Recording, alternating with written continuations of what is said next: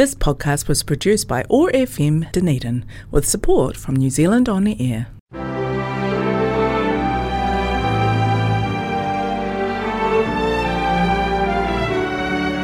Hello and welcome to Heritage Matters, a programme brought to you by the Southern Heritage Trust and sponsored by Heritage New Zealand.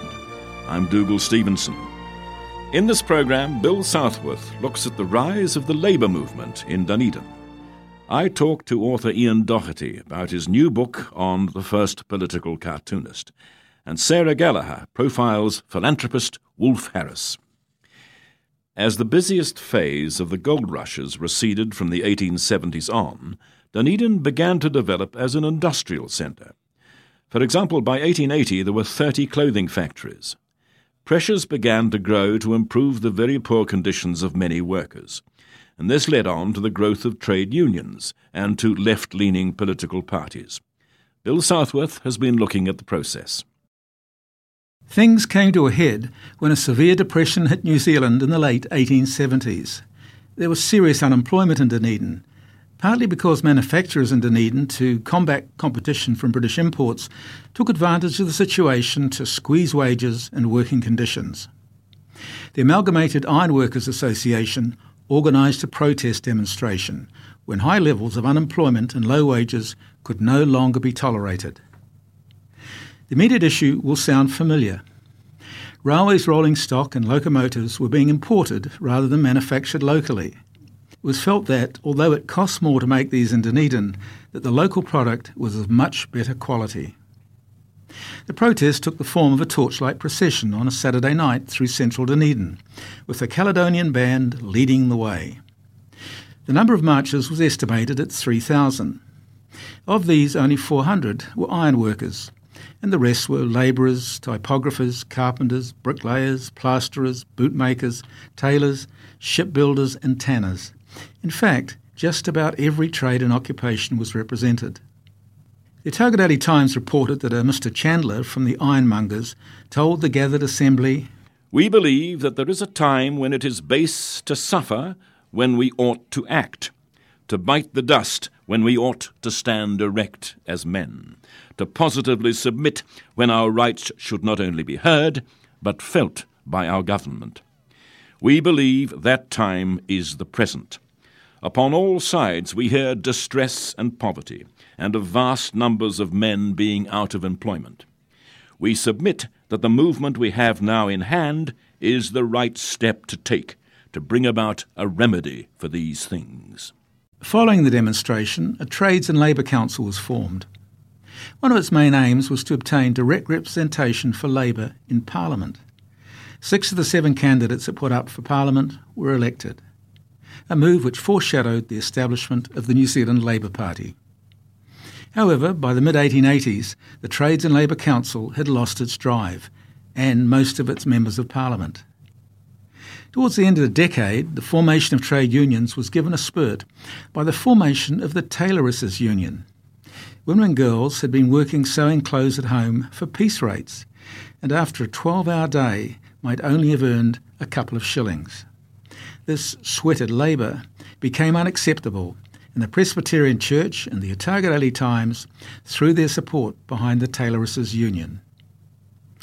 At a meeting of the Chambers of Commerce in Dunedin in 1890, Bendix Hallenstein, the clothing entrepreneur, made a speech which must have startled some of the members.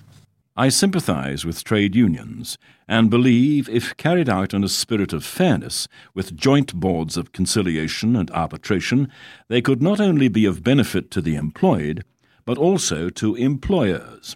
Without trade unions, and with workmen in excessive demands, wages must fall below what they ought to be. I believe the present labour agitation, while it will tend to improve the position of working people, will not only not retard the industrial progress of New Zealand, but if employers and employed meet each other in a spirit of fairness and consideration, it will materially help our industrial development." As the Otago Daily Times put it, the battle of trade unionism had been fought and won. It was fair comment. Unionism had obtained its majority. What followed was a strong growth of trade unions. By the end of 1890, there were 18 unions affiliated to the Dunedin Trades and Labour Council. Initial public support was lessened by an unpopular maritime strike, but a Labour Day march through Dunedin in the same year attracted many participants, and before the end of the decade, Labour Day was made an official holiday by the left-of-centre Liberal government. As A.H. McClintock commented in his book, The History of Otago, it seemed as if trade unionism in New Zealand was to march from victory to victory. Even the most timid body of workers seemed to have imbibed the principles of the movement whose growth was truly phenomenal. With this, too, went a feeling of fellowship, a belief in the universal brotherhood of labour, which to many became a humanistic creed, transcending the claims of race and country. After the disastrous maritime strike in which unions were routed, the Otago Trades and Labour Council decided that reform could only come from an engagement in national politics. It put up David Pinkerton as a Labour candidate for a Dunedin seat, and he went on to win the largest majority of any MP in the colony. In the next election, the council supported Progressive Dunedin Liberal Party members from Dunedin, all of whom were elected, along with Pinkerton, who once again attracted the largest vote in the country. The growth of support for Labour attracted great interest throughout Australasia. It seemed that once workers were organised competently and led well, the triumph of Labour at the polls was inevitable. By the end of the century, a conference of trade and labour councils in Wellington decided in principle to support an independent Labour Party in Parliament, as they now regarded the Liberal Party as being too conservative. Dunedin formed the first branch of the new party in 1905, which was initially called the Political Labour League. The Otago Daily Times commented, that the Political Labour League will ever produce a party strong enough to hold the balance of power in New Zealand politics is highly improbable, although that seems to be its ambition.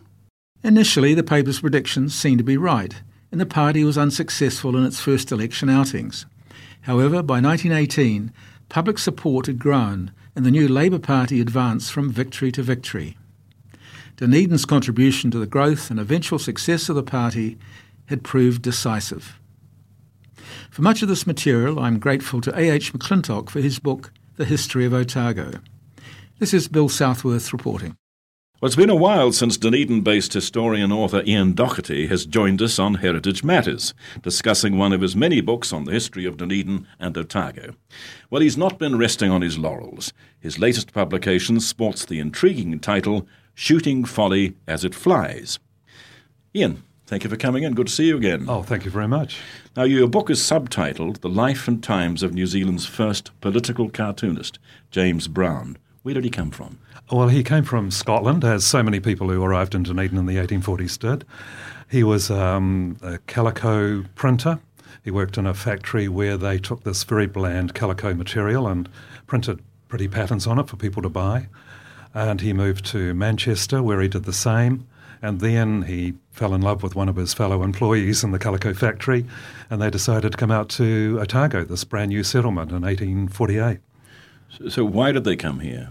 We don't know. I mean, he had health problems there. He was working with chemicals. He lived in a part of Manchester which was not clean air and sunshine and that. It was a very industrialised part of Manchester. So maybe it was health problems, but we're not sure. We don't know after 170 years on.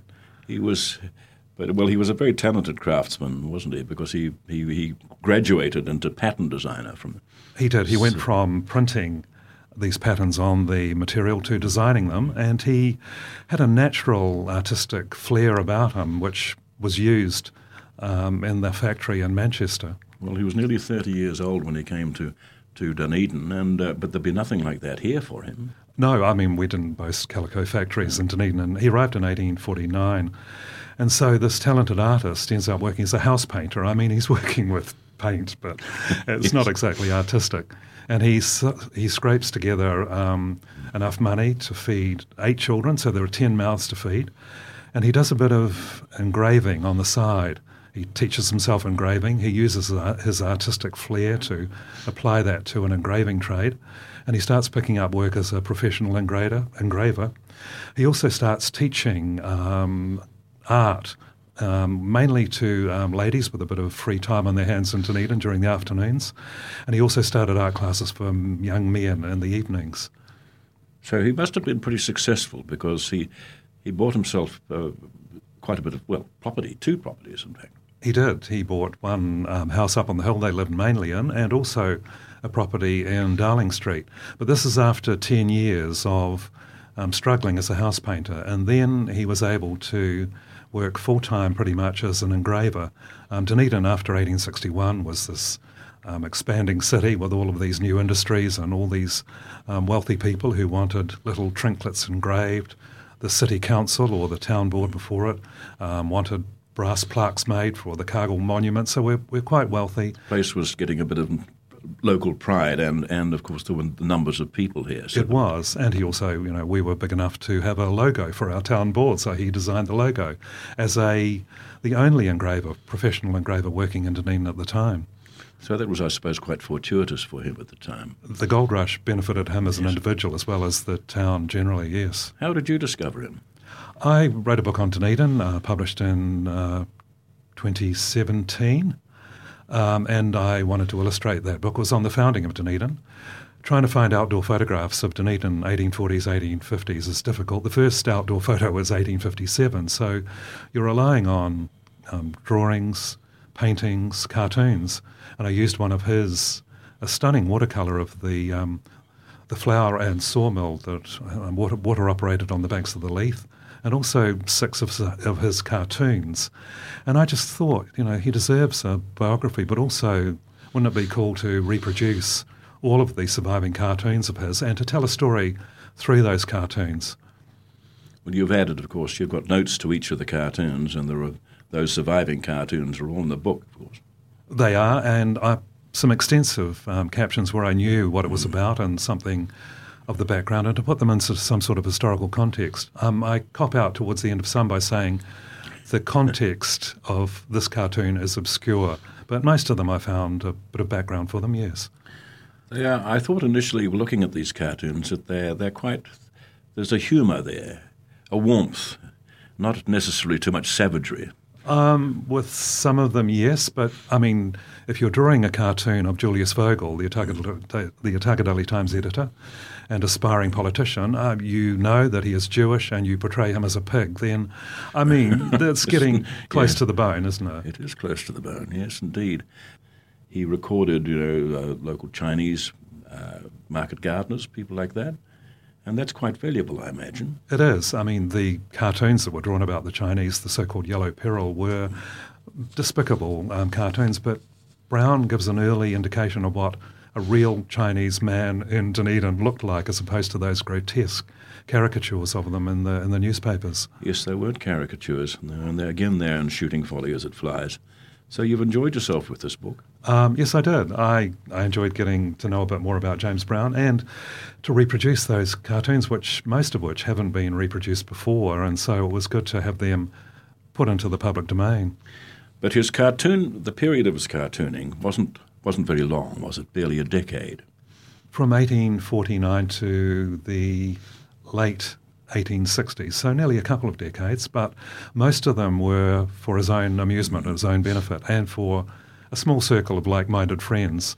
He didn't feel confident enough to publish them when he's taking the mickey out of people that he expects to pay him to provide him with a living in Dunedin.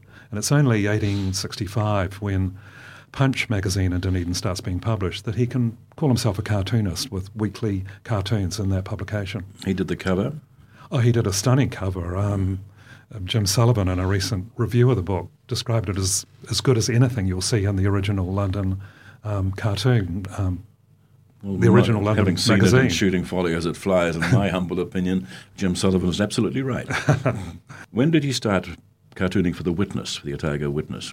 Early on, not drawing cartoons. He was commissioned to draw the masthead for the publication. And again, that was owned by 11 very prominent people in Dunedin. So drawing cartoons about them, taking the mickey out of them, was not a good idea. But also there was no outlet. I mean, the Otago Daily Times, the Otago Witness were not publishing cartoons. They were publishing the masthead. They had little sketches of sailing ships above their shipping column, but there were no illustrations in those publications. So even if he did feel confident, he didn't have an outlet until the Dunedin Punch arrived in the mid-1860s. And do we know how some of the subjects of his cartoons responded to them? No, the ones that weren't published, no, of course not. But no, the other ones, no, we don't. We assume there's a reference from his friend James Barr, who wrote a history of Otago, a very amusing history of Otago, that they appreciated them, but I'm not so sure that, that they necessarily did. He didn't have a long life. No, I mean, the ill health that he experienced in Manchester and brought with him continued in Dunedin. So he died in 1877 at the age of 57, comparatively young even for the 1870s in Dunedin. Now, you're right that considering the non-publication of most of James Brown's topical cartoons, something you've talked about, at the time he drew them, it obviously deprives them of the vital function of any cartoon. Why are they so important? They're not important, obviously, to the people at the time who didn't see them, but to us they're important. They give us an alternative view of the Founding Fathers and their institutions and the reverence which they received from many people in Dunedin at the time, but not everybody, not James Brown and not James Barr, I mentioned, and a group of people who looked at the world differently to that reverential view of the Founding Fathers and didn't necessarily share their pilgrimage to Dunedin to found this religious settlement, which was the whole point of the exercise for people like William Cargill and Thomas Burns. And so they were an antidote to that. Well, we certainly see them in a slightly different light. I mean, his James Cargill cartoons are very good indeed. They are. One of Cargill being carried ashore so he doesn't get his feet wet in Dunedin and carrying an umbrella to protect himself from the sun, but also taking the mickey out of Cargill's dress, his Scottish headgear and his cape. And yes, it was a different view, literally a different view of Cargill. All these cartoons are held by the Hocken, are they? Most of them are. The ones that were published are in the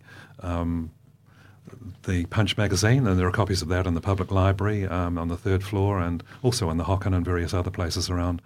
Where did the quote, "shooting folly as it flies," come from? I stole it from Thomas Hocken, who said that it was like a poem that Alexander Pope had written, so he stole it from Pope, an essay on man in which Pope encouraged his friend to shoot folly as it flies, meaning, shoot this fantasy and fancy ideas out of the sky as it flies past. Very Alexander Pope. Indeed.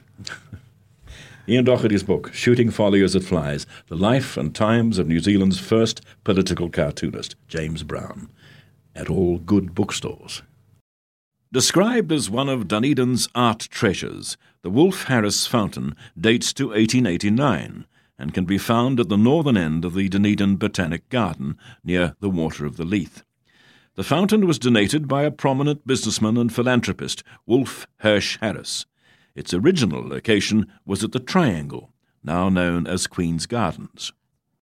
Described as one of Dunedin's art treasures, the Wolfe Harris Fountain dates to 1889 and can be found at the northern end of the Dunedin Botanic Garden near the Water of Leith.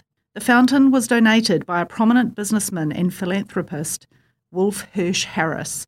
Its original location was at the Triangle, now known as Queen's Gardens. This area was the original mouth of the Toitū stream, the site of the Kai Tahu and Ngāti Māmoe Tauraka Waka, where the current exchange is, an area of tidal flats at the head of the Otago Harbour. After the arrival of the first Scottish immigrants in 1848, settlement began in the area, and from the 1860s, land reclamation of the tidal flats was a persistent activity in the development of the city. The first Dunedin railway station was built in 1872 near the intersection of High and Rattray Streets. It was replaced twice, each time on a different site on the reclaimed land. This included the site that came to be known as the Triangle, which was declared a public reserve by Sir Robert Stout in 1885. 3 years later, the Dunedin and Suburban Reserves Conservation Society was created. It was colloquially known as the Amenities Society, and eventually took on that name permanently. Their first project was the Triangle, described as an idle waste covered with unsightly growth. The public were appalled and shared their views vociferously. Visitors are coming, and it would be 1,000 pities that the vestibule of the city, for such the Triangle is, should be in its present disgraceful condition when they arrive. There was much public debate about the use of the Triangle. Eventually, the public voted whether it should be used for the purposes of a market site or for recreation, and the votes were in the majority against the market. The Amenities Society raised £200 for the design, planting and enclosure of the site, and it was at this time that Wolfe Harris offered to present an ornamental fountain to the city to an estimated value of £1,000. Born in Poland in 1833, Wolfe Harris emigrated to New Zealand in 1852, and with 4 other families was a founding member of Dunedin's Jewish community, the southernmost in the world. Harris was a local businessman involved in the importation and sale of textiles and other soft goods. He later diversified into clothing and footwear manufacturing. The business boomed during the gold rush, when Harris would take his goods to the goldfields on horseback. Even after returning to Europe, Harris continued to support Dunedin, the city where his fortune was made, through donations of art and in support of the university's medical school. Harris's house and estate in Andersons Bay, which he donated to the Plunkett Society for the Karitani Home for Babies, eventually became the Truby King Harris Hospital. The development of the Triangle took time to organise, and meanwhile the site remained an eyesore, a concerned citizen reported to the paper in August 1889. Who is responsible for the mud and manure depot now being formed in the Triangle? The deposit is unsightly, useless and a nuisance. If this is the outcome of strained relations between the Council and the Amenities Society, it would be better that operations should be suspended all round. I see no reason why the ratepayers should be made to suffer. If the Council wish to make a flytrap for catching small boys, I wish they would try the experiment elsewhere. That year, the promised fountain was described from a small tracing received by Mr. A. Bathgate, the Honorary Secretary of the Amenities Society. An exceedingly handsome fountain, from which rises a pillar bearing an upper basin. Round the base of this pillar are figures of 4 children, each holding a large lizard on his knee, and from the mouths of which will flow a jet of water. Round the upper basin there are 8 heads, from which the water of the upper basin escapes into the lower. From the upper basin there rises a pillar of leaves, forming a small basin with an irregular edge from which the water drips. Round the base of this small pillar there are 4 dolphins, while the whole is surmounted by the figure of a stork.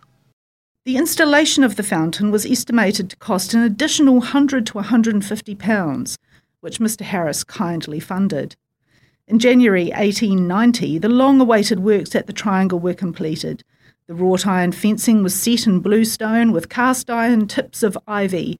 There were 2 sets of gates, a path leading across the Triangle from each, and at their intersection the fountain was situated. May of 1890 saw the fountain officially handed over to the City Corporation.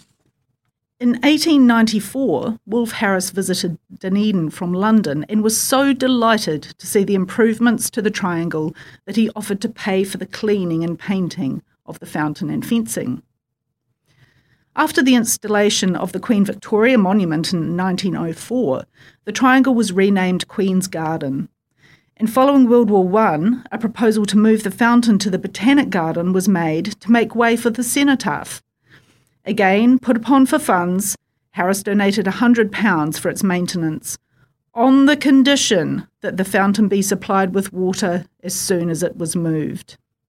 A decision was made sometime later by the Reserves Committee to permanently relocate the Wolfe Harris Fountain to the Botanic Gardens, to be located at the end of the main path by the valley entrance. The Evening Star reported, "In this position, the fountain will be seen by every person entering the gardens, and the creek water is alongside and available for use in the event of restrictions in the town supply. Not long after this decision was made, but before the move to the Botanic Gardens occurred, the Deputy Mayor, Mr J.S. Douglas, asked if it would be possible for the fountain to be set up on the newly established Logan Park for the duration of the forthcoming New Zealand and South Seas exhibition. The temporary loan was agreed, and the fountain was erected in the Grand Court at the north end of the second lagoon and just in front of the festival hall, which presented a pleasing and artistic sight. Following the close of the exhibition in 1926, the fountain was finally moved to the Botanic Garden to the lawn of the Shakespeare Garden near the Leith.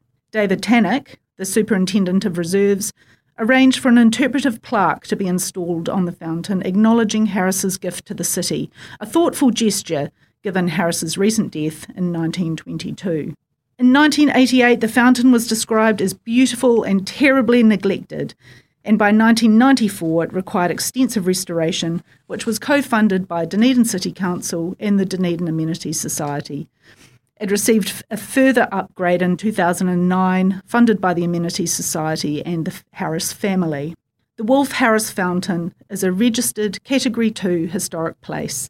You can find the story on the Heritage List online at heritage.org.nz. This is Sarah Gallagher, reporting for Heritage Matters. The award-winning Heritage Matters is broadcast on the first Monday of each month at 9:30am and replayed on the following Sunday at 7pm. There are further replays on the third week of the month, Thursday at 1pm and Sunday at 7pm. Or you can listen as a podcast from the Otago Access Radio website at oar.org.nz.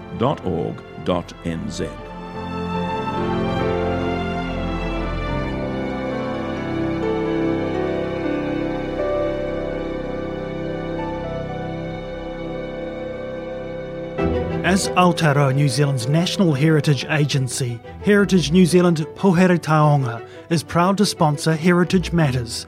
Celebrate our heritage by becoming a member to visit more than 20 heritage places we care for across the motu for free.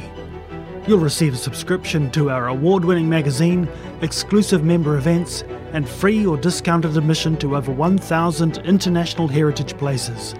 Support the heritage of Aotearoa New Zealand. Check out visitheritage.co.nz. This podcast was produced by OAR FM Dunedin with support from New Zealand On the Air.